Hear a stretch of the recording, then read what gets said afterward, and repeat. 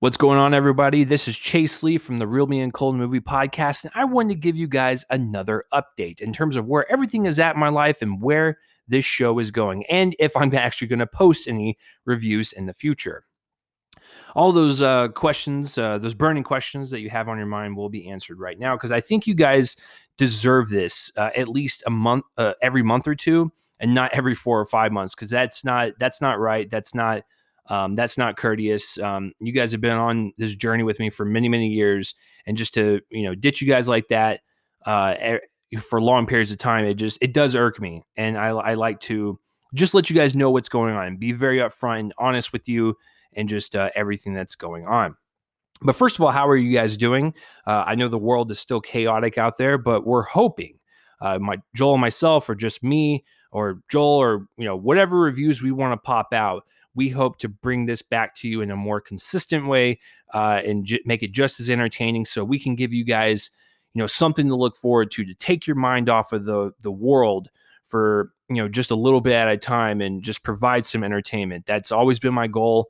Ever since I was in film school, I've always wanted to entertain people. I'm glad I have found this avenue of podcasting for you all, because I enjoy doing it. I really, really do. And so does Joel. And so can't wait to get more into a consistent flow for you guys. But, periodically I'll have these updates and maybe even some reviews down the line. They won't be as consistent like once a week, but maybe once every 2 or 3 weeks. Just depends on what's coming out, what my schedule is like and everything, and just where the movie industry is every single week, because it seems like it is constantly changing. But speaking of my schedule, the reason why it is so hard for me to pull out my computer and my microphone and plug everything in, write down the notes, and record these things for you guys is because I am drained by the end of the day. I have a job in marketing. It is a very creative job to where that part of my brain is just completely wiped by the end of the day, and I don't want to do much besides just watch anything on TV or a Blu-ray or whatever, to where I don't have to review it, and just I can just watch it, enjoy it, and go to sleep and start over again the next day. But getting into that rhythm in my life, it does leave that void where I do want to still do this for you guys, but it is very, very draining. I'm still trying to find that right balance. Now, my wife and I are almost out of the house that we currently live in, and I've done many, many episodes of this show for you guys in this very house, and it's going to be very, very sad to leave. But when we find a new place, it's going to be a new atmosphere. It's going to be this blank canvas of creativity. We get to create this office that we're both going to use. And when I have a space that is, like an office, and it is catered to business and creativity, and just that grind mentality of wanting to put something out there for you guys, I will be more eager to put these episodes up when we have a new place, and it's just something to look forward to. Like, oh, got a podcast for you guys. Let me go to the office and go do that real quick. Right now, I don't have that, and so I've been doing these in bedrooms, and I even recorded an episode in a closet one time. Yeah, I just sat on a bunch of clothes and did that. That's how much I love you guys. So yeah, it's that's the process right now. We did close on the house. Well, knock on wood, we are very, very close. We did accept an offer, and so we're just doing kind of last minute things and just kind of prepping it for the buyer, while we try to find like a storage area for some of our stuff, and some of the other stuff will go to where we're gonna briefly live before we find a place. Also, just to be kind of upfront with you guys, I deal with a lot of stress and anxiety, and that really does kind of like handicap me when it comes to like my brain and just how it functions. And so when I get into that zone, or when I feel down, throughout the day, I don't want to do much. And once again, that kind of just, it bleeds into this hobby, and it makes it more like work rather than it being fun. And I want to get to that point mentally where I can do this, and it could be fun for everyone that wants to listen to us, because Joel and I don't make any money off of this podcast. We just don't.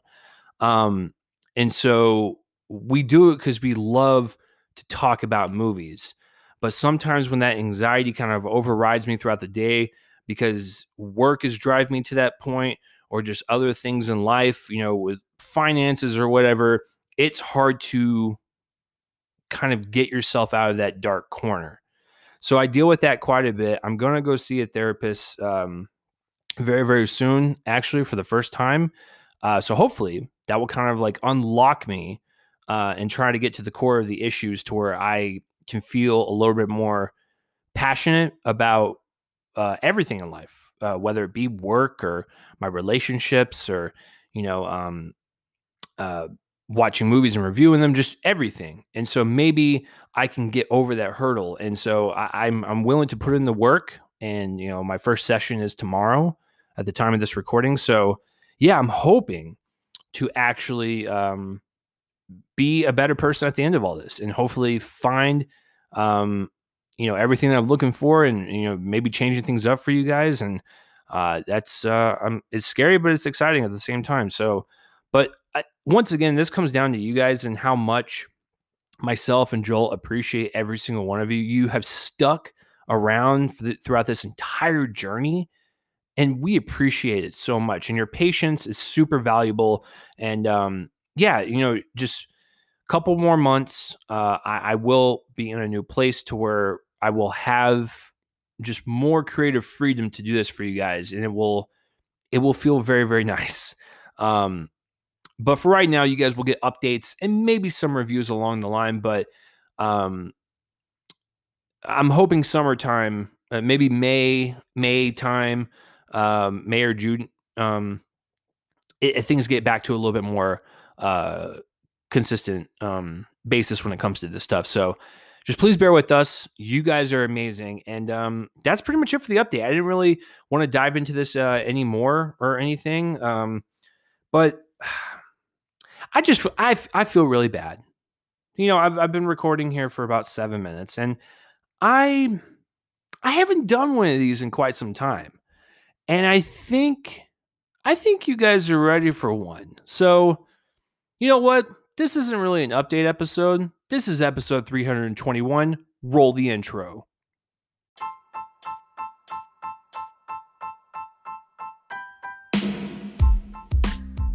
This is episode 321 of the Real Me and Colin, a movie podcast. On this week's episode, Chase is going to take a look at Zack Snyder's Justice League and how it will hold up to its 2-hour counterpart. Will this one be better? Is it going to be worse? What am I going to think about it? Well, you're just going to have to tune right in. This episode starts right now. And we're back on episode 321 of the Real Me and Colin movie podcast. And, that Chase guy, he just likes to pull those really dumb pranks, and he pulled a really bad one on you guys. So he is fired. And I am your new host, Chad. Just Chad. Just Chad. No, but if Joel was here right now, he would eye roll. And you're probably thinking, like, how do you hear an eye roll, or how do you see an eye roll if you're just recording through audio and you can't really see each other?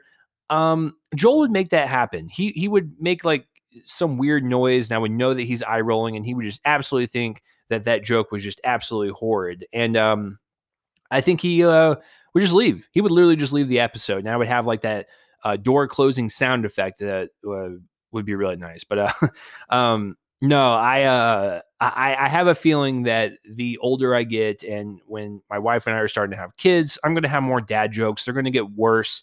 They're going to get cringy. You're going to be embarrassed, and people are going to wonder, why have you chosen this one as your movie review source of information? And you are going to also question it and be like, I don't know. The jokes are awful. So, yeah, I decided to pull a little prank on you guys, have a little fun, do something different, catch you off guard. And so, yeah, I want to get back into this. And I think my friends Joel and Brian, they are the ones that kind of, help me kind of do this one as my kind of first one back. And I really appreciate that, because it is a movie that is worthy to talk about. It has been a rumor, something that's been floating around the Hollywood, zeitgeist for, what is this, 4 years now? So the Snyder Cut has always lived on the internet. And, I never thought it would come down to this day where it would actually be released and we would get to see Zack Snyder's vision. It's insane to me because, when the original one came out in 2017, you're thinking to yourself, okay, this is it. Zack's never coming back. And, this is the version that we got. And so it's just amazing to me that a 4-hour long cut of Justice League was released. It's real. I watched it, and it was such a myth up until this point. I had to review it for you guys. So, so let's break this thing down. First, I want to kind of jump into my whole experience with the DCEU. Is that what it is? The DC extent? Yeah, I think it's the DCEU. Guys, there's so many like universes out there. Like sometimes I just forget. But with the DCEU, my experience with it has been pretty interesting because I actually like quite a bit of them. I don't like some of them, and then I'm okay with others. So it's just kind of like a mixed bag. But if you think about it, MCU is kind of that way. I honestly don't think there's like any horrid ones, but there are some that are just okay. There's some that are good. There's some that are great, and I think some of them have reached that pinnacle to where if you were to let me come up with a list of the best ones in the comic book genre, some of them would definitely be in there. But that's just kind of like what you get when it comes down to the comic book genre. You're going to get kind of like a whole just cauldron of in variety of styles of movies, and some of them may work, some of them may not. And so I think it's kind of all over the place, but I still am always curious on when a DCEU movie comes out. And before I break it down, I would like to apologize because I have not done a review or an episode in so long that this will be rusty. And I'm not looking forward to it. So basically, it's going to be like when I did my first, like, I would say, first 100 episodes of this show, because Joel has listened to them kind of back in his own time. And he has proclaimed that they were pretty bad. And I don't disagree with him. I didn't know what I was doing. I didn't know how to record a podcast. I didn't know how the flow would go. I didn't know how the structure would be. And I was all over the place. And I didn't know how to have a cohesive thought, say it, and then move on. I would always just ramble. So I'm going to kind of have that kind of old school feeling again, because I have not done this in a while. So yes, but please bear with me. I did actually write down some notes, so we'll just kind of go from there. So the DCEU, for me, like I said, is a mixed bag. But if we want to talk about Zack Snyder's movies specifically, I love Man of Steel. I know it's like the controversial thing to say, but I think it's the best adaptation of Superman there is out there. I've never been a fan of the oh my god, I'm blanking on his name. Christopher Reeves. Like, they were great for its time. I'm sure a lot of people have nostalgic memories about them and they loved watching them as a kid. For me personally, they don't really do it for me. I like what Zack Snyder kind of did in bringing the grittier, kind of very like dark approach to this universe. And I think Man of Steel is fantastic. I love the whole like Krypton setting in the beginning. I love Michael Shannon's over-the-top performance as Zod. I like the fact that the whole city of Metropolis gets demolished and you feel that weight on Superman's shoulders, and this carries throughout his entire journey in these movies. Like, and then his relationship with his parents, like everything about it, I thought was fantastic. And then when I saw that it was getting just annihilated online, I was actually kind of confused. So, films are subjective, right? So, like, if that's the way you feel, great. But like, I love Man of Steel quite a bit, and it is my favorite interpretation of that character. Batman v Superman: Dawn of Justice. I thought the theatrical cut was fine to slightly good, where like there were some great moments in there, but I just really felt like it was disjointed. There was some clunkiness that just didn't sit right with me. And so when they said they were releasing were releasing it in an Ultimate Edition.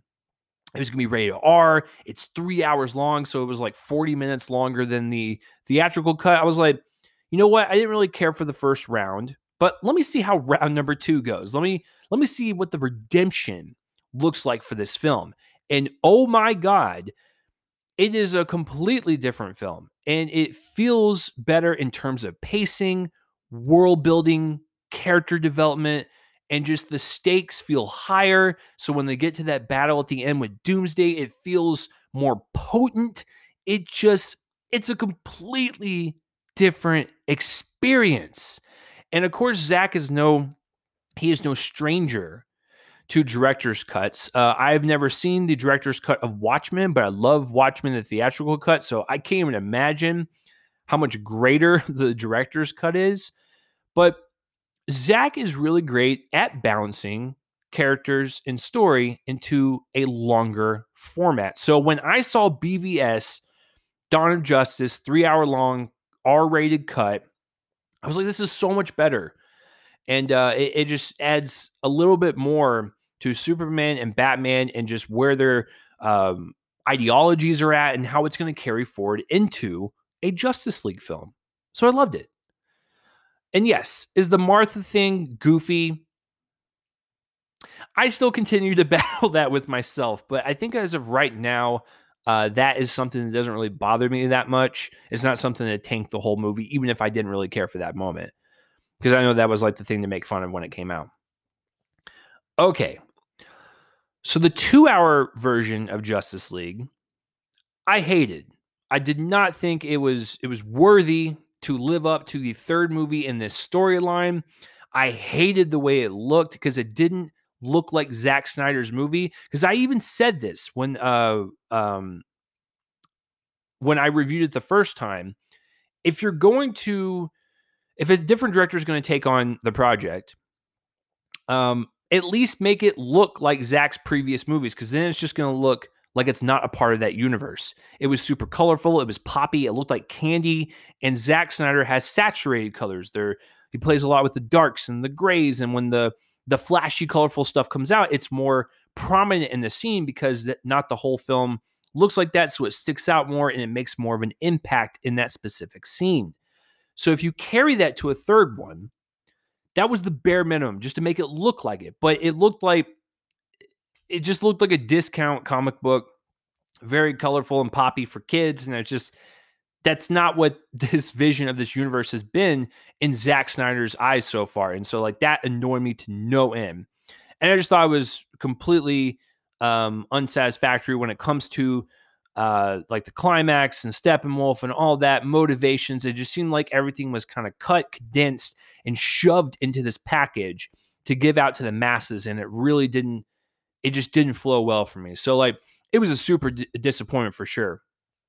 So that's what I'm saying. Like I love Man of Steel, love BVS, the R-rated cut, but oh my God, that 2 hour version of Justice League the first time around, Warner Brothers, we've been over this before. BVS, extended cut, so much better. Please stop hacking movies. So that's kind of my thoughts on that. And then just to kind of briefly go through the other DCEU movies real quick. Suicide Squad, I didn't really care for. I liked the first Wonder Woman. I didn't care for Wonder Woman 1984. Aquaman was fun. Shazam was fantastic. What am I missing? I think that's it. I'm probably missing something else. And, I'm like looking forward to Shazam 2. I'm looking forward to see what they do with Black Adam. The Flash movie when it eventually comes out. Aquaman 2 should be a lot of fun. And then the Batman I'm looking forward. So there's a lot of things that I am looking forward to. There's a lot of things, or the Suicide Squad, the new one looks so much better than the first one. It's goofy and it's silly, but hopefully they kind of just go that route instead of like making it semi-serious like the first one. So yeah, I'm kind of all over the place with this universe, but I'm willing to give them all a chance because I'm so passionate about this genre. I love it to death. I love, anything DC wants to put out in Marvel. I just look forward to that stuff, and I will tell you straight up if it's terrible or not. I don't have these rose-colored glasses where I just think every comic movie is great. That's not the case. I have an upper echelon of like like a top 5 that I would consider to be like some of the best, not only in this genre, but in this art form as film. Like that's how tight that group is that I would only consider like a handful to be up there. But for the most part, these are enjoyable. They develop these story threads and these worlds that you just love to be in so much with these characters that you just want to keep coming back. So that's what I kind of think about. And the Justice League and BVS is super important to me. And that's partially the reason why I wanted to do this review. Batman v Superman Dawn of Justice Ultimate Edition. Yes, the 3-hour long cut that is R rated. That was the first movie that my wife and I saw together. We saw it at my apartment at the time.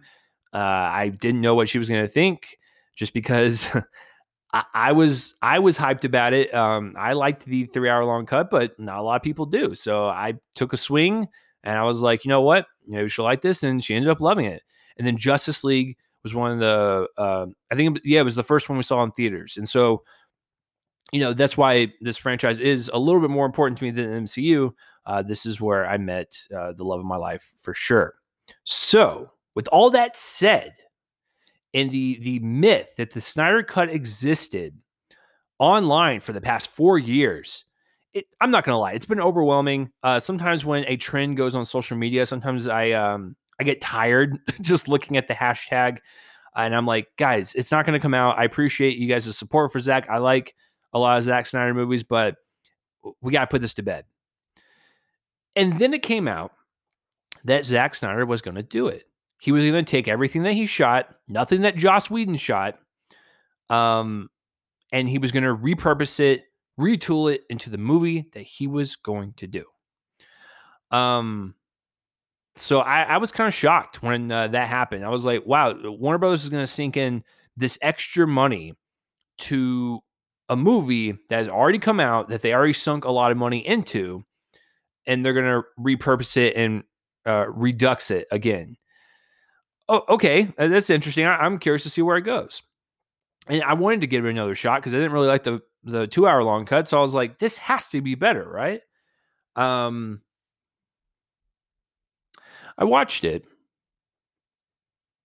It is so much better. And I would even go as far as to say that it is to the level of what Avengers Infinity War did and Avengers Endgame did on that side of the coin.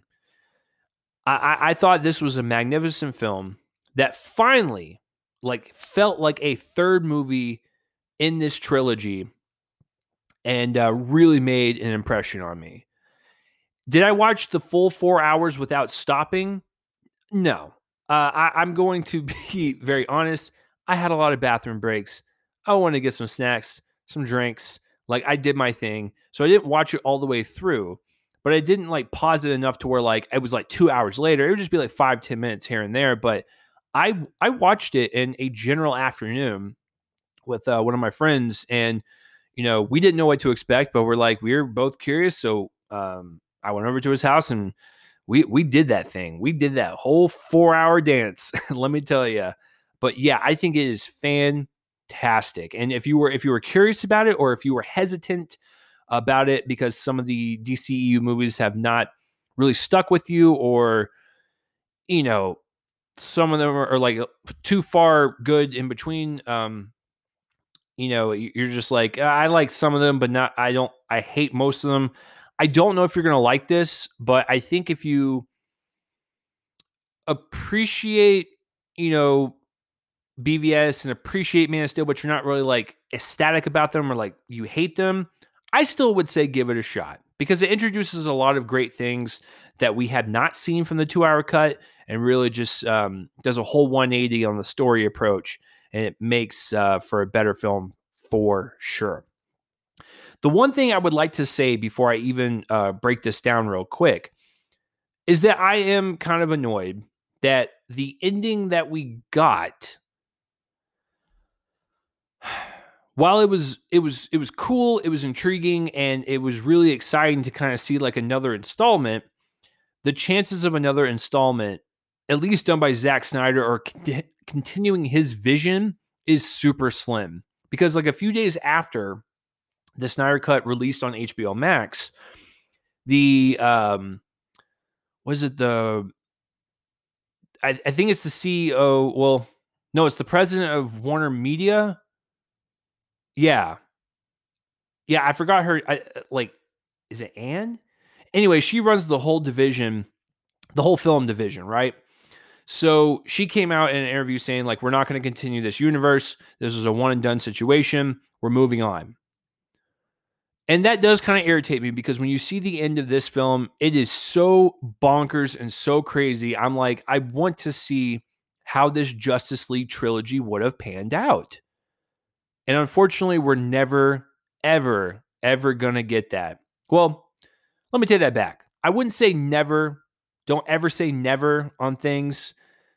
But the possibility is very, very slim. And just seeing the ending and the way it played out, I'm like, I knew this information going into the movie. So when I watched the movie, I was like, man, whatever ending this is, they're not going to continue it. But I liked what I saw for sure. But that is something that vastly annoys me. And so I just wanted to get that up front. That's probably my biggest issue with the film is that the movie was so great. We're probably not going to get another continuation of this storyline. So, there you have it. Okay, so let's break it down by characters because I think that's the only way to do it when it comes to giant ensemble movies like this. And I think that's how we did like the Avengers reviews and everything. So I think it just makes sense for this because every single person, while great individually, also comes together and makes a great team as well. I'm going to start with Zack Snyder because I do think he is one of the heroes in this movie. This is his vision, his original intent with the film. And I think he did a fantastic job. I think, and full, just a warning, this is full of spoilers. So if you would like to jump out of this episode and come back, you can do that. Or you can possibly skip ahead to the end, maybe for an end credit scene. I don't know. I'm getting ahead of myself. I shouldn't jump ahead. But yes, I'm going to be talking about spoilers. Nothing like too crazy, but if you wanted to see it for yourself and judge it then, you can do just that. So Zack Snyder, like I said, I'm gonna kind of start with him first. He started out with the end of BVS and Superman dying when he gets impaled by Doomsday, and so his cries echo throughout the world, letting people know that he is gone, and even the aliens above us. And so now that the Earth is vulnerable, that the greatest superhero and the strongest superhero is gone, that opens up many, many opportunities for aliens to come down and wreak havoc on Earth. And so we have these mother boxes that have been placed in Themyscira, Atlantis, and in the hands of Cyborg's father. So Steppenwolf comes down and tries to, find these mother boxes so he can impress Darkseid. In the original, Steppenwolf was this goofy little villain, didn't really have any purpose to him. He was just bad guy, smashy, Darkseid, this, Darkseid that. And so that is the impression that I got. In this one, it's a completely different shift in tone, his purpose, and the threat level. He's menacing, he's unhinged, and I loved it. And his character design is so much better than the original. In the original one, he looked like a Barbie doll version of an alien. In this one, he's actually quite powerful and like it just induces this type of fear into people because he has like this moving armor and his face is a little bit more threatening than what the previous one was, but he's got so much more purpose, and we finally understand what he's doing with like Darkseid and his debt to him. But that just kind of goes to Zack Snyder, and that's one of the things I really enjoyed about the way he approached the story is that more of these characters have more development. We care about them more. even the villains. And like there's just so much more weight to it, to where like when the emotional moments happen, there is more impact. There is more time with these characters to let scenes breathe. And that's what Zack does. He lets things breathe. It is 4 hours long. So you're going to have these scenes where are not from the original that add so much more context to everything that's going on, to where when you get to that final battle, the stakes are high and you want that emotional intensity to also ring, and for us to actually care about the mission that the Justice League members are going on, and Zack does that. So I think the world building definitely is enhanced, the extension of scenes and just the kind of repurposing certain scenes to happen either before or after certain ones that are, completely flipped from the original. It makes a difference. And just like with BVS, you can make a movie longer and it's actually better than its shorter counterpart. It's the same way here. Even though this is double the length, it is still more engrossing and it's better paced because of that. Because it actually cared about what Cyborg was doing or what Wonder Woman was doing. Some of even the smaller things with like some of the Amazonians, in that whole Mother Box raid was more like substantial than the previous cut.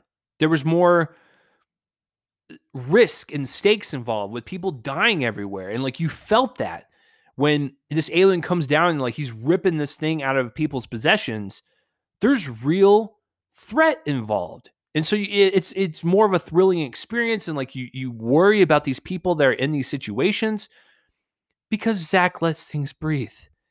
And it just adds so much more richness to the story. You don't even believe it. It's just like when you watch this thing, you're like, I cannot believe that original cut was released in theaters. I honestly don't know why. Would it be hard to release a 4-hour long cut in theaters? Oh, absolutely. I'm not going to sit here and say like a 4-hour cut is the way to go. But if you can't do it in theaters, then just release it on a streaming site like this, because no one really cares about length when it comes to streaming sites. Theaters have to make their money. They want better turnaround. So shorter movie means more throughout the day. Like I get that. It's a whole business thing.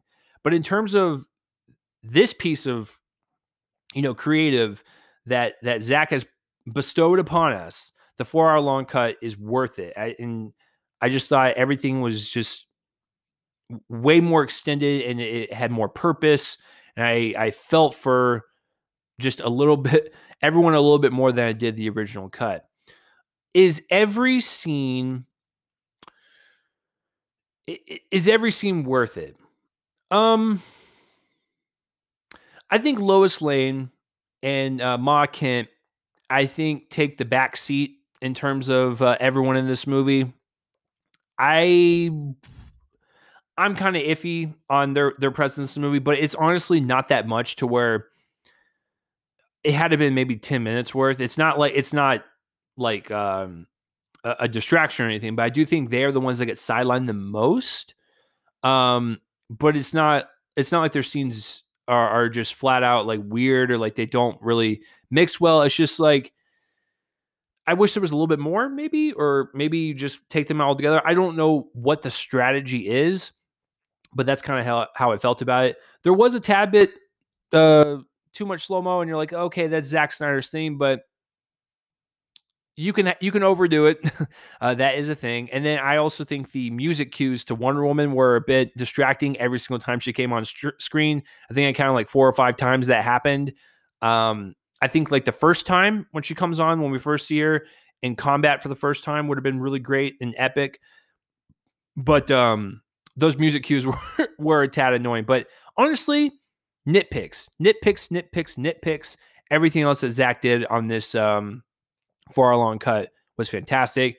And the last thing I want to say before I get into the actual characters, Zack's color palette's back, and it blends in well with Man of Steel and BVS to make a cohesive looking visual treat for all of us. And I really appreciate that. And I also thought it was very, very touching that Zack dedicated this to his daughter. That is the reason why he left the set the first time. His daughter committed suicide, and I thought it was really touching when he said "for Autumn" at the end of the film. And he also had a suicide prevention kind of like billboard slash hotline number displayed in the movie to also just bring awareness to the whole thing. So I thought that was quite touching. So Zach, thank you, sir, for getting your hands back on this and doing what you were set out to do 4 years ago. Let's talk about the characters. Cyborg gets so much more screen time, and I would even say that he is the main character in this film. There's a lot more development with his character and his father and his family. Ray Fisher brings it. Like I just really enjoyed the subtlety of his performance, especially like when he goes through all of the emotional trauma that he goes through. Just him holding it back, knowing that he has to keep doing the right thing and be a hero, but also fight the struggles of, his dad not being there when he was a kid, or, his mom dying, and how he is directly affiliated with that. It's just, there's so much baggage on this man's shoulders that he's just trying to do what he thinks is right. And, Cyborg is like this AI that can hack into the internet and hack into any type of system. And like, he's so efficient with his abilities. And like, there's even one really nice scene where like he helps his family because they don't have like any funds in their bank account, and he like hacks into the system to give them money. And like, I think that's, people could argue about the morality of it, but it's such a nice thing that he's using his powers to like help people out there like that that need it the most. And just so much complexity. I loved his character, and I really do hope that Ray comes back, even in the midst of all the Warner Brothers drama around this movie and the lawsuits and the allegations. It's really horrid stuff, but maybe if Zach is back in some way, shape, or form, maybe Ray can come back, because I do think he's a great cyborg, and it's such a strong start for that character. I would love to see where he goes. So yeah, I think it's a fantastic character. So that will do it for my first break here. I do have a recording time limit on the Anchor app, so tune in for part 2 of the Justice League, Zack Snyder's Justice League movie breakdown. I'll see you guys in a second.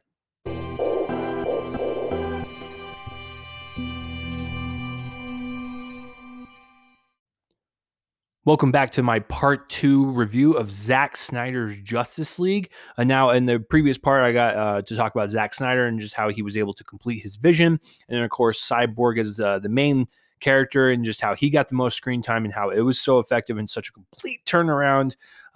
It was really great to talk about. So now let's talk about everyone else in the Justice League, including the famous nightmare scene that Zack Snyder filmed with Batman and the Joker. So speaking of Batman, I think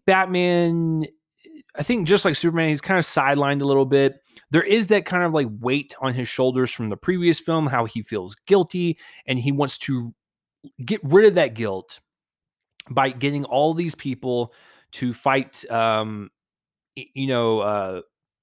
that's, bigger than themselves. And he wants to do right by that because he feels like Superman's death is his fault. And so there's just so much burden on that man's shoulders. And Alfred can even see it in the movie that he wants to correct his mistake. And so that's his kind of like main driving force behind this film. And so I think as a leader, he's good. But that is his main mission. But I mean, that's why we kind of got, Batman v Superman. We got that kind of like juicier storyline with both of those characters and just their thought process and their ideology and just all that with them, to where like, him being in this movie doing what he does, it's like I said, it's fine. He does what he's supposed to do. He is the leader of the group. He's got to make those tough decisions, and he must be at the top of his game. So in that regard, I think it was a good character. And Ben Affleck, I still personally like him as the best Batman. Yes, I know, controversy.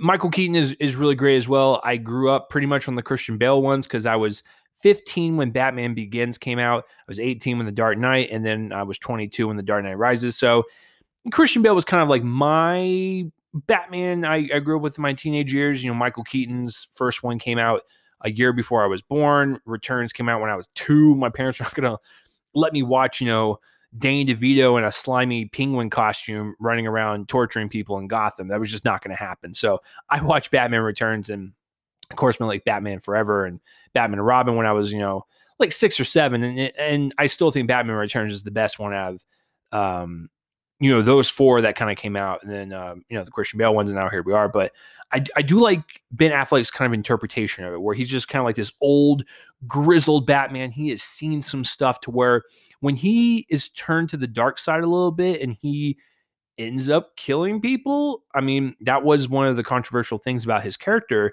and Batman's whole kind of presence in the comic book world is that he does not kill people. Ben Affleck's character, or his interpretation of it, he kills them.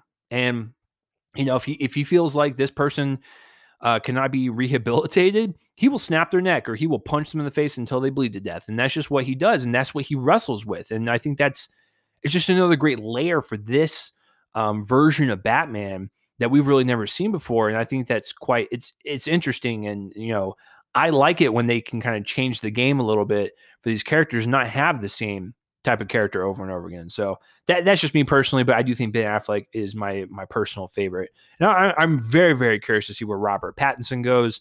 He is also a phenomenal actor. Aquaman. I do think the burden of Aquaman's powers and just his abilities are definitely more present in this one. There's a scene where he's rescuing a guy from a ship and like he drags him along the shore. He slaps him on a bar table and he tells the bartender, like, give me a whiskey. And like, that's all I need to know about this character is that he doesn't mind helping people, but also he feels like these people that are making these like same mistakes when they go out to the water like this, he even said like, there's a storm out there. Like you shouldn't have done that. It irritates him, and that would irritate me too. So that's why he's kind of like, he's just tired of doing this. And we can definitely tell at this point that he's been doing this for quite some time because, of course, in Aquaman, we get like kind of the initial stages of him becoming Aquaman. And then, kind of the beginning stuff. And then we see him kind of wear the suit and everything. So in Justice League, he's still kind of like finding his footing. But he's the type of character where he's also dealt with a lot of trauma to where he doesn't want to save people, but he has these abilities to where he knows that he has, once again, from the Spider-Man phrase, great power comes great responsibility. He knows that there's an inkling of him that needs to do this, but he's hesitant. And throughout the whole movie, he's kind of like that. But yeah, I think just providing that weight of that responsibility on his shoulders is where it really, makes me kind of appreciate him a little bit more. Let's start with the Flash, or not start.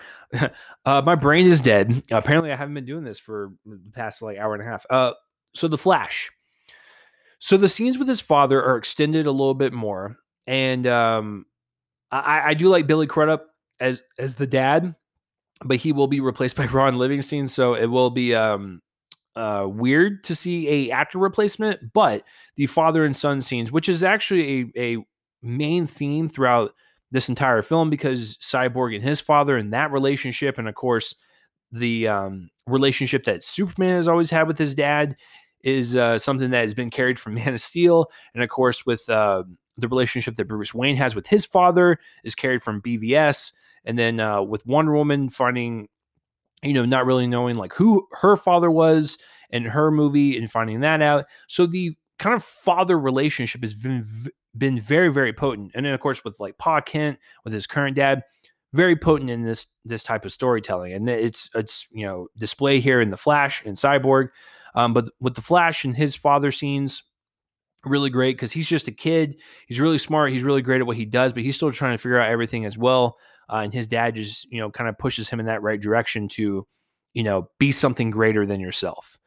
And so at the end of the movie, when the climax happens, first of all, I forgot to mention in the Zack Snyder section, the whole third act, the whole climactic battle between the League and Steppenwolf, chef's kiss. I cannot believe how much better it is than the original cut. It's so much more dangerous and just thrilling to watch. And like it's just incredible because like there is a point where they almost lose. And I won't say, what it is. I know this is a spoiler kind of review, but I kind of want to keep that one a little bit hidden. When Flash has to be used at the end of the film, it is quite stunning. And I absolutely loved just his whole entire arc and then getting to that point where like he literally saves the world. It's really incredible. And he kind of realizes his purpose in that moment. And it's also quite beautiful. So yeah, I think Ezra Miller as the Flash,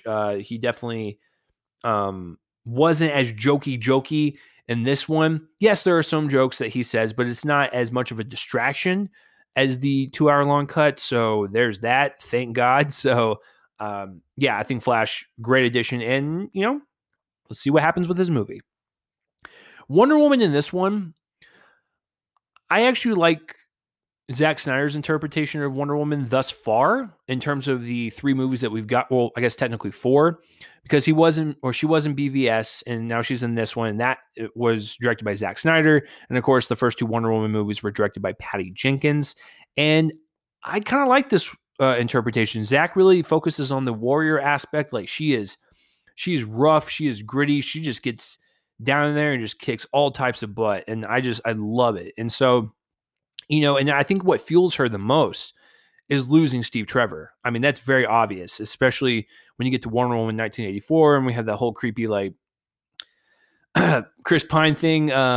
Yeah, I've always known that, like, losing the love of her life, like, that has really kind of fueled her and motivated her to really just kind of use that anger and that grief and that loss into protecting the world. And, she's also really, really smart when it comes to art. She's working in that kind of like museum. She knows what she's doing. Like, I don't know, it's just such a strong character, and I like what Zack has done with her in the 2 movies that he has had her in. So you know what, I had doubts on Gal Gadot. Before she got hired on, because I was like, oh, the Fast and Furious actress, like, ooh, this is gonna be great. But no, she proved me wrong. She's definitely had some stumbles, especially with her sequel. But I think she is a great Wonder Woman, and I liked her version in this movie and in BVS, and I really hope she can continue that going forward, whether it be in Wonder Woman 3 or whenever they do the next team-up movie. So Superman is once again barely in this. Just like with the 2 hour long cut, he doesn't come along until like the last like 20, 30 minutes. Rightfully so, because spoilers from BVS, he is dead. And just like at the beginning of this movie, just to reiterate that. But when he comes back, he's doing his thing. He's got his black suit on, and he comes in to save the world at the right moment because he is battling on what he should do because he doesn't know what he should do because like his brain is a little off when he's reincarnated. Or not reincarnated because that's not the correct word because they jumpstart his own body. But when he comes back, he's not fully there, and he's got like evil tendencies. So especially when we discuss the nightmare sequences and stuff, you can definitely tell he's going to go down a dark path. So, in the movie, in Justice League, he, confronts with his mom and Lois and everything. And like, he doesn't know what to do. And they kind of push him into that hero direction once again. But we do know that like later on down the road, things are not going to end up well. But I think overall, Henry Cavill does a good job. It's not like, you see this movie for Superman. If you're a Superman fan and you want to watch the Justice League for that, in hopes that Zack Snyder extended his stuff, that is not the case. But I don't think Henry Cavill does a horrible job. The whole mustache scenario, because that was also one of the controversies when the first one came out. He had to come back, do reshoots. He was doing Mission Impossible at the time. Paramount told him not to shave it off because like they might have had to do reshoots for that one as well. So they digitally removed it for Justice League, and it looked like he had a gummy bear mouth, and it was bad. But in this one, his mouth is fine. That's probably your number one concern. Like, is Henry Cavill's mouth fine in this one? So yeah, Superman, good, and it's the same amount of time as like the first Justice League, but it's more about the rest of the members in the group. So let's talk about the baddies real quick. Steppenwolf, like I said, better character design. He's more menacing. He's unhinged. He's kind of a loose cannon. Don't know what he's going to do, and you understand where he's coming from. In this one, a little bit better because he has interactions where we get to find out that he's got a lot of debts that he owes to Darkseid, and he has to like conquer so many planets. It's like a lot of planets. But Earth was going to be one of them because that's where the mother boxes were kind of dropped off in the war that they described a little earlier in the movie. And so if he feels like if he got these mother boxes and he impressed Darkseid by finally getting Earth and the mother boxes and everything, like this would be on Darkseid's good side, maybe reduce his sentence a little bit because he's pretty much in jail at this point. And Darkseid's the warden, and he has to go kind of prove himself and reduce his sentencing, basically. But yeah, I thought Steppenwolf was such a better interpretation this time around. And my favorite aspect about it was the movable armor that was constantly just kind of like flickering around him, and it could adapt to whatever environment he was in. Just wonderful stuff, because at that point he's like a T-1000, and he's just terrifying because you don't know what he's going to morph into or what type of thing he's going to have on his armor that's going to like help him and give him an advantage. You just don't know. Once again, he's a wild card, a loose cannon. And so that's why I kind of liked him. He's definitely more threatening. So a great villain for sure. And then the final person I want to talk about is Darkseid. We don't get that much, I'm going to be honest with you, but the scenes that we do get, he's there. He's the powerful entity that they're going to have to fight in these Justice League sequels that we're never going to get. But yeah, I like him. I like his voice. It's got that bass to it. It's grovelly. He speaks with presence and power, and you get that sense of fear when he speaks to you, like you need to respect him type of deal. And he has a completely different, because I know a lot of people are going to bring up like, oh, he's just like Thanos ripoff. Well, first of all, Darkseid was the first one in the comics before Thanos. So Thanos would be a ripoff of that. But yes, in the movies, Thanos was first. But their ideologies are completely different. So Thanos wants to wipe half of everything. Darkseid is more of like, I want to enslave everyone, and I am their god type of deal, to where he doesn't want to kill anyone. He technically wants to like kill your soul and like your being, but keep your husk of a body to be mind controlled and kind of do whatever he wants. So that's kind of like the main difference, which is still just as terrifying. But yeah, that's what the parademons are, the things that fly around in the movie. Like they're actual like beings or people that were turned into a Darkseid slave. And so that is the main difference. But yeah, he's menacing. He does his thing. But unfortunately, we won't get any more of him. And if we do, it's not going to be Zack Snyder's kind of vision. So I don't know if like the voice is going to change or anything about the story progression. But yeah, he's not in it that much. He just kind of sets it up. It is what it is. Let's talk about those nightmare sequences, because Darkseid is also responsible for a lot of these kind of like flash forward sequences where we see him killing many members of the Justice League. He is taking over Earth.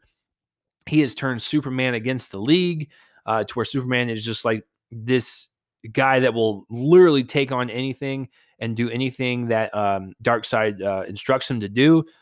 Once again, this dystopian, terrifying situation that the Justice League members have found themselves in. But in these nightmare sequences, like, Batman is leading the charge and he's got Flash with them and Cyborg, and Flash is even wearing that costume that you see him wearing in BVS when he pokes through the other side of that dimension. And he warns Bruce like, hey, get the team together, yada, yada, yada. So that's where that kind of connection comes from. But yeah, the nightmare sequences are great. I loved them in BVS. Like, they really provide this kind of eerie world that just is really scary to be in, but you're also kind of intrigued. You're like, man, I want to kind of see them like interact in this world. I want to see how they survive. I want to see how they do everything. So yeah, I think the nightmare sequences are easily, out of both movies, BVS and this, my favorite my favorite thing, just because it provides this imagination of what the future is like, and like, what would go on, like who's going to be teaming up with who. And then we get to the nightmare sequence that is with Batman and Joker. Now, this was actually shot for the reshoots. This was one of the ones that they actually just did completely to throw in the movie. Once again, because it's towards the end of the movie. So if that's where you were looking for, it's towards the end. Such a great cliffhanger. Such a great cliffhanger that we're never going to get. And it's just so frustrating. Anyways, the scene itself, Batman and Joker are talking. They do their thing. They have the dialogue exchange where, Joker just seems kind of radical and kind of ridiculous, but also like he's making sense. Like he's like, kind of telling Batman like this seems like the type of scenario that we're not going to survive from. And he's, really kind of getting in Batman's head. And of course, Batman's like, shut the F up. That was where one of the F bombs was, because I think there was 3 of them in the movie.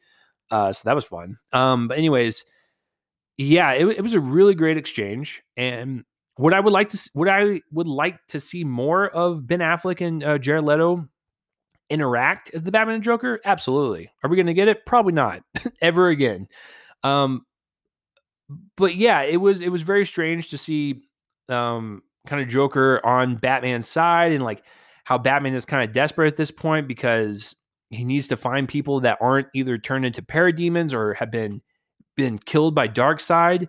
And so it is a very strange group of people that you are left with at the end. But also, I'm curious, like, because the interaction that he has with Joker and seeing where the scene ends off, and just the atmosphere and just the setting, I am so curious on how they were going to deliver that into future installments, and kind of how they were going to wrap this story up.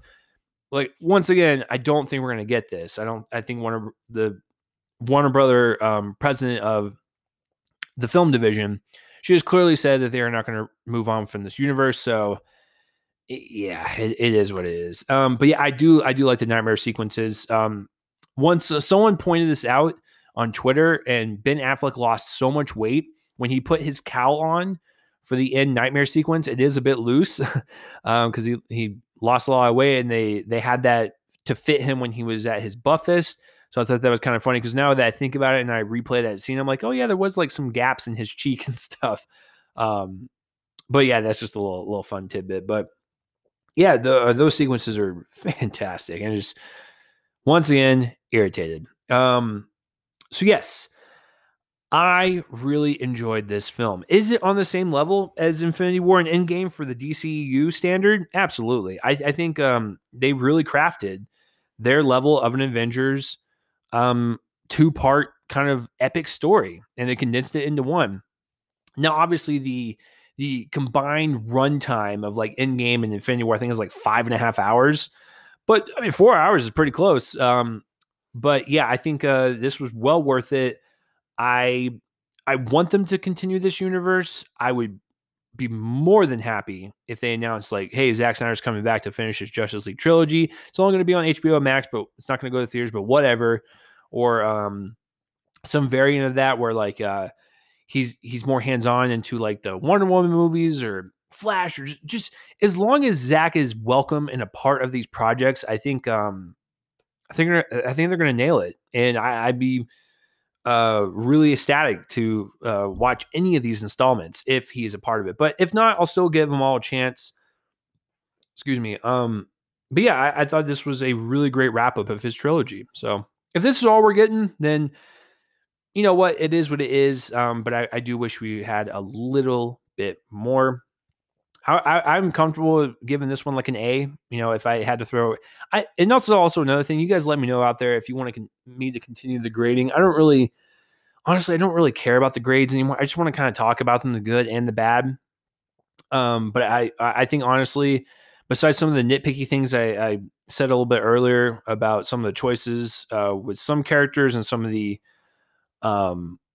directing choices, I love this one. It's fantastic. So give it a watch. It is broken up into 6 parts. So if you can't do the full 4 hours in one sitting, that is totally fine. Just break it up into 6 parts. But Yeah, it's really great, guys. So that is my review of Zack Snyder's Justice League. So that will do it for this review. Yeah, I'll go ahead and just end it here. And I don't know when the next review is going to come up. Wait, hold on.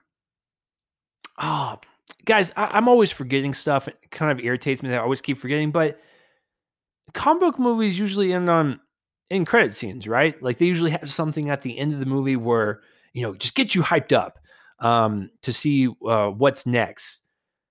Uh, Maybe I should do it for this episode. Um, yeah. Let me do it for this one. Let me think here. What would be a good end credit scene for this episode of the Real Man Colin Movie Podcast? Okay. I think I got it. WandaVision has come out. I've watched all 9 episodes. Let's talk about it. Stay tuned.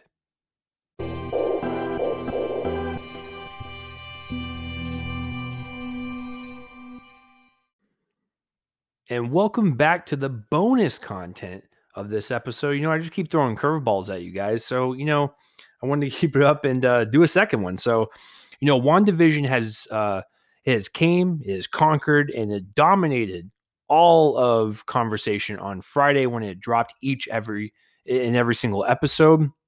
It was a delight to see everyone come up with theories and just get really involved with this show. I mean, I did this with my wife where we woke up every single Friday morning, and that was our kind of ritual for the 2 month, like a little over 2 month, that had on Disney Plus. So we looked forward to it, and I looked forward to it because I'm a huge fan of these characters and this universe, and just to see where everything could go post Endgame, because that's always the big question when something that big happens in this story.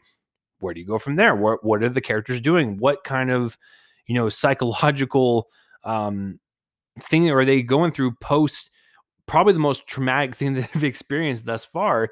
And now we got our answer with Wanda and Vision. So yeah, I love this show. I think all 9 episodes are great. The people that are disappointed because they're like their theories didn't come to fruition. I don't know what to tell you there, but I thought it was satisfying. And usually when you come up with theories and stuff, if it doesn't end up to be true, or nothing really happens with that theory that you kind of projected in your head, sometimes it can taint your viewing experience. But I always, have fun with these theories, but I never, think a show is awful if it doesn't deliver on those fantasies that I have come up with in my head. So I just kind of roll with it. I have fun with it, but was it completely different than, kind of theories that, myself and my friends like came up with? Absolutely. But I still think as an overall look into the grievance process from Wanda, I thought it was extraordinary. So, to start out with each character here, I thought Wanda just added more depth to her character than we've ever seen before. And I even think this is the best performance that Elizabeth Olsen has had as this character. Going through the stages of grief with, denial and anger and acceptance and all that stuff. It was just great to kind of see this arc and this transformation within her, really kind of dabbling in the gray zone the entire time she's on this show. She has held a city hostage, and she's got all their minds warped to, be a part of this fantasy as she goes through the loss of the love of her life. It is downright sad and terrifying at the same time because she is dipping into that villainous territory. So she is in the gray zone because we're still rooting for her in the end. Like, we want her to be better. We want her to let go and move on. Never forget the memory of Vision, but always, just move forward knowing that he's going to be by her side at all times. And in her head and along that journey with her, he's just not physically there. But she does everything in her power to make sure he is.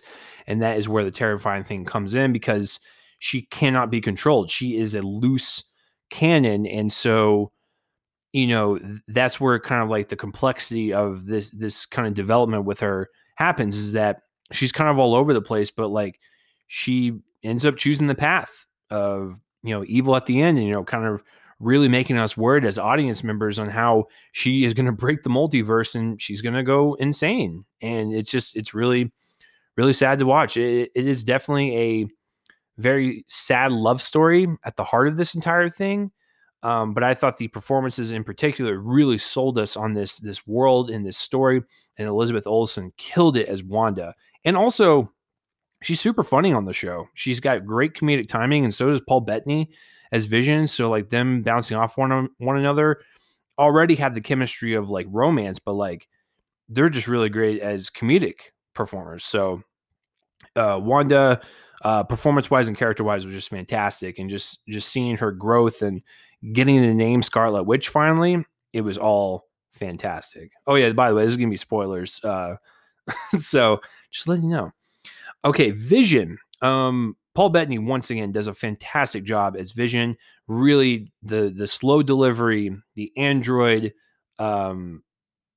speaking, philosophy driven, powerful Avenger that he is. He's just a great character to watch, and also with the humor, like I mentioned with Wanda, he's also really funny.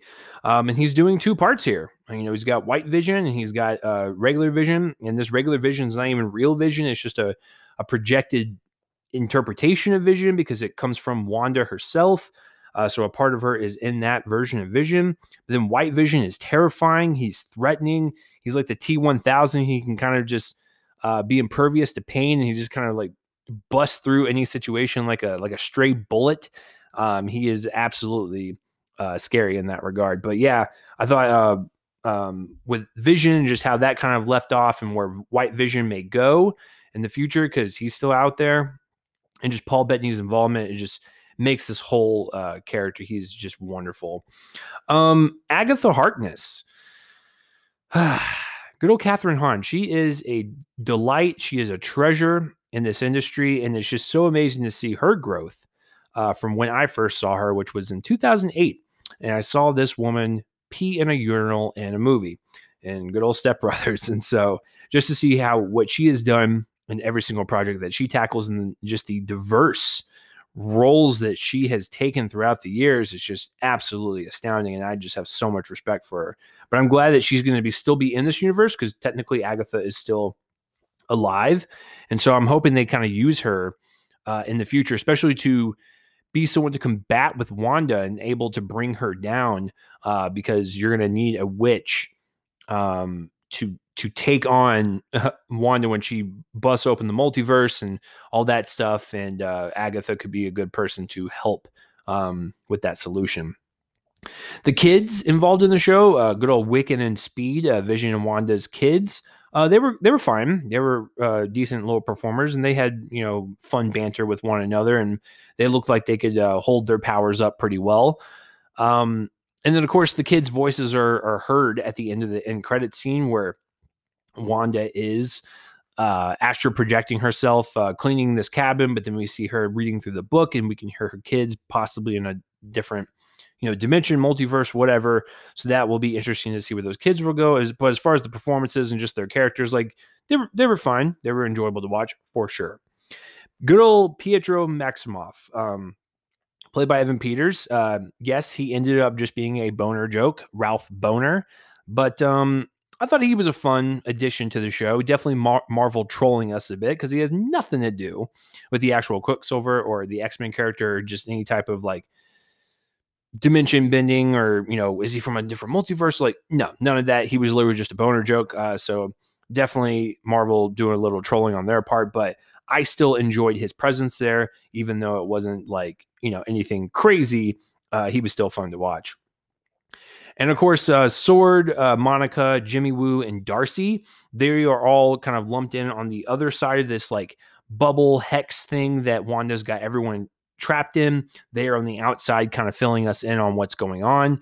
Darcy's addition's fine. I've never really been a huge fan of her in like the Thor films or anything, but she was fine in this, and she provided a lot of great background information for the audience members and everything. Jimmy Woo was fun. Randall Park does such a great job as his character.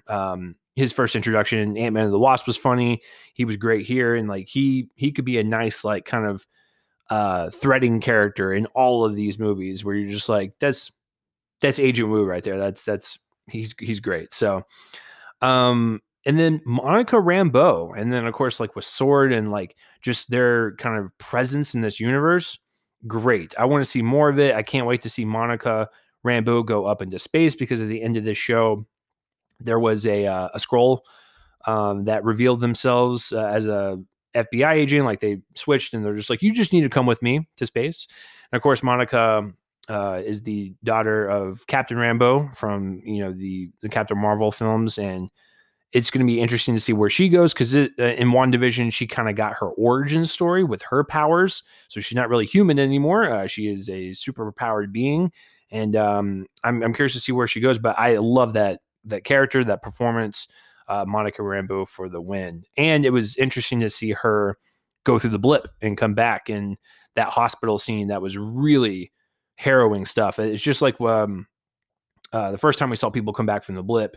It has been used in a comedic context like Spider-Man Far From Home, but it's absolutely terrifying to see people just come back not knowing where they're at, scared, terrified, all that stuff. And so she really sold that scene. It was fantastic. But yeah, I have no idea where this story is going to go. This is a 3-part storyline, with this one kind of being the appetizer, if you will, and then Spider-Man No Way Home is like the main course, and then of course Doctor Strange Multiverse of Madness will be kind of the hefty dessert that will end up this 3-course meal. And I'm excited to see where it goes, because obviously her reading this book that she got from Agatha, Wanda will definitely go off the deep end. So I'm just wondering how far she will go, how many dimensions will she bust open in multiverses, and what's going to pour out into this universe. All those questions have my imagination run wild, and just with excitement to see where it can go. And speaking of that, this is something I kind of thought of. I'm wondering if they're going to use this storyline to introduce the mutants. Maybe when she busts open the multiverse, maybe she busts open a hole into some dimension that has mutants, and they pour onto Earth. And maybe at the end of Doctor Strange Multiverse of Madness, we see like a Wolverine type character, a Magneto, or someone in the X-Men that we all recognize kind of walk on the screen. That's kind of the end credit scene, or who knows? I have no idea. But you can bet that Kevin Feige has thought of the multiverse as a viable option to introduce the mutants and have them just kind of bust open. So I don't know if that's exactly what they're doing. It's just a guess, but that would be a pretty good option to do that if you're working the X-Men into this universe somehow. So we'll see what they actually do with it. But and the last thing I want to say technically about WandaVision is the cinematography and production design and the costuming. It's absolutely outstanding, really just kind of capturing each decade as it were in the TV shows that they're kind of mimicking. Just sublime stuff. And I really hope like when the Emmys come around, I don't know if they actually have like production design or whatever, but like they need to be in the forefront for that award for sure. And really creating the score to accompany said shows, and like the color palettes and the cinematography and the way it busts from 4:3 to 16:9. It's so great. And it's just that attention to detail makes WandaVision more just inviting into that world, and really just kind of sucks you into the time period that they're trying to do. So yeah, I really enjoyed that. That was probably my favorite aspect about the show for sure. But yeah, I love the show quite a bit. I'm excited to see where all these shows go, because right now at the time of this recording of this podcast, Falcon and Winter Soldier are on episode 2, and I'm really loving that one so far. That one kind of dives more into PTSD and just kind of the government kind of conspiracy side of things, where like it's so shocking to me. I'm not going to spoil anything on that one. I need to see the whole thing in context, but just seeing another Captain America person the government's trying to push, and like everyone's just cool with it, and like it's just so shady, and I hate all of it. It makes me so angry. But yeah, it's a really great show so far, so I'm excited to see where all these shows go, because with WandaVision coming this strong out of the gate and what I've seen so far in Falcon and Winter Soldier, give it all to me. I love it all. So yeah, love WandaVision. Check it out. Let me know what you think of WandaVision and Zack Snyder's Justice League down below. So that will do it for this episode, guys. I really do appreciate sticking around with all of us this this whole time and just trusting us and being patient with us. You guys are the actual rock stars, and I appreciate and love every single one of you. I don't know when the next review is going to come out. Don't want to promise anything, and then that date comes along and nothing happens and people get frustrated. I don't want to do that to you guys. So, when it happens, and I'll just post up something. But hopefully when we move and we have more of a consistent like office and feel and everything, and I feel more those creative juices flowing, I will definitely post up more stuff for you guys. But as right now, it's going to be sporadic, and just continue to be patient, and I will do my best to hurry up on having more of a consistent schedule. But I'm hoping you enjoyed this one, this update fake out. That was actually episode 321. So that will do it for this episode, guys, of the Real Me and Cole in the Movie podcast. I'm Chase Lee. Please spread this episode around. Let people know that Real Me In is your favorite movie review podcast out there. And that will do it. Take care, everyone. You guys are awesome. Bye-bye.